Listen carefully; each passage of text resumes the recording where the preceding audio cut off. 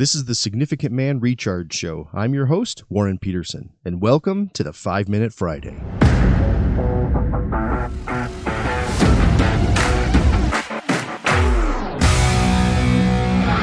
Today I want to share some thoughts on what you see at many churches, at least here in the United States. If you look at the seats and the pews, you see lots of women and not that many men. And often the men you do see, they look like they were dragged in, forced to be there for one reason or another. That's not what the church is supposed to be. And this unfortunate truth makes perfect sense if you think about it beyond the surface level. When most men think about the church, what comes to mind are thoughts about rules, about judgment, about structure, limitations, being told what you can and cannot do. And men aren't looking for yet another set of rules or limitations controlling them. Men aren't looking to sit in a room and feel judged. The world already seems to be doing that well enough. So of course, men are not really going to connect in the average church like that. And that makes total sense. Who really wants to go to a place where all you hear is what you're not supposed to do and to be judged? I'm a guy of deep faith, and even I would be uncomfortable in that setting, and I'd want to bolt for the door as soon as I could. Instead, I want you to consider this.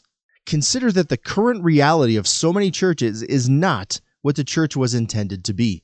Jesus did not come to give humankind a completely new set of rules and restrictions. Jesus did not come to look a man in the eye and condemn him.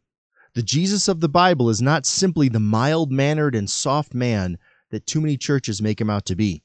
Rather, he's the man you want by your side through any battle. And to make matters worse, the modern church often seems to only teach lessons about being meek, being kind, being giving, gentle, passive, willing to lose for the greater good, and so on. And all of those are good and positive message. They're all important. But what's missing is the other side. And that other side is often what men need to hear taught. When was the last time you visited a church and you heard messages about power, about victory, about defeating your enemies, about sex and anger, carrying your sword, winning a battle, spiritual warfare, leadership, courage, strength, and on and on? All of those messages are just as much part of the teaching of the Bible, but they seem to be absent in too many churches' messages to men. And to pile on this a bit more, men also avoid a place where truth isn't really taught. Men can sniff out the fakeness of a sermon quickly. Even if they're not Bible scholars and they don't exactly know why it seems fake, they can tell. If the leader of the church is too good, if the pastor never shares any honest challenges or struggles, then what is there for a man to identify with? I know that too many pastors will talk about their own struggles and weaknesses the same way that people answer the interview question, "Tell me about your weakness." Do men really want to learn from a pastor who says his main weakness is that he works too hard, or that he cares too much, or that he doesn't have enough time to serve? No, pastors have the same struggles as the rest of us men.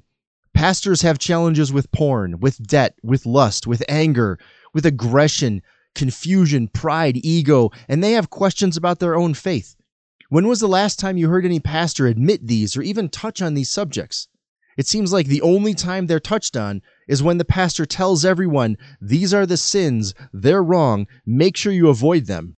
Well, gee, thanks, that was helpful. And why should I be here again?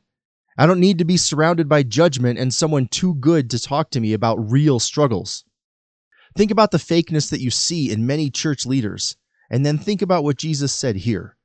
While Jesus was having dinner at Matthew's house, many tax collectors and sinners came and ate with him and his disciples. When the Pharisees saw this, they asked his disciples, "Why does your teacher eat with tax collectors and sinners?" On hearing this, Jesus said, "It is not the healthy who need a doctor, but the sick. But go and learn what this means. I desire mercy, not sacrifice. For I have not come to call the righteous, but sinners." In a different translation, as a note, that last line is, "I have not come to call respectable people, but outcasts." If you feel closer to the outcast, then you're in good company. You're exactly the kind of man that Jesus was talking about. You're the kind of guy I am and talk to. We are the outcasts. Now, I know this message might seem negative for some, but that's not my intention here. My intention is to shine a light on a problem, on a challenge for the church. And more than that, for you specifically, it's to shine a light on why church might have never connected with you in the past. You may have only been exposed to one side of the church and only ever had an incomplete portrayal of Jesus taught to you, and you knew in your gut that the pastor was a bit too good and he didn't relate to you and your life. I ask that you open your mind to the possibility that maybe, just maybe, there's more, and that the church is more, and that you can grow and experience more in this life through your faith. The power of connecting with God is amazing. The power of the connection to Jesus that you can have simply by asking is incredible. So be open and willing to ask, and you may be surprised at where you go. And if you want to be around a small group of men who do talk about the real issues of life, then you need to head over to significantman.com and check out the Basecamp experience. It's a powerful event for married Christian fathers over 4 days and 3 nights here in the Colorado Mountains. Now, before you go, please subscribe to the show and leave a review wherever you listen to your podcasts. 5 stars is, of course, the desired number of stars. Your ratings and reviews help others to find the show, so thank you for that. All right, enjoy the next show, guys.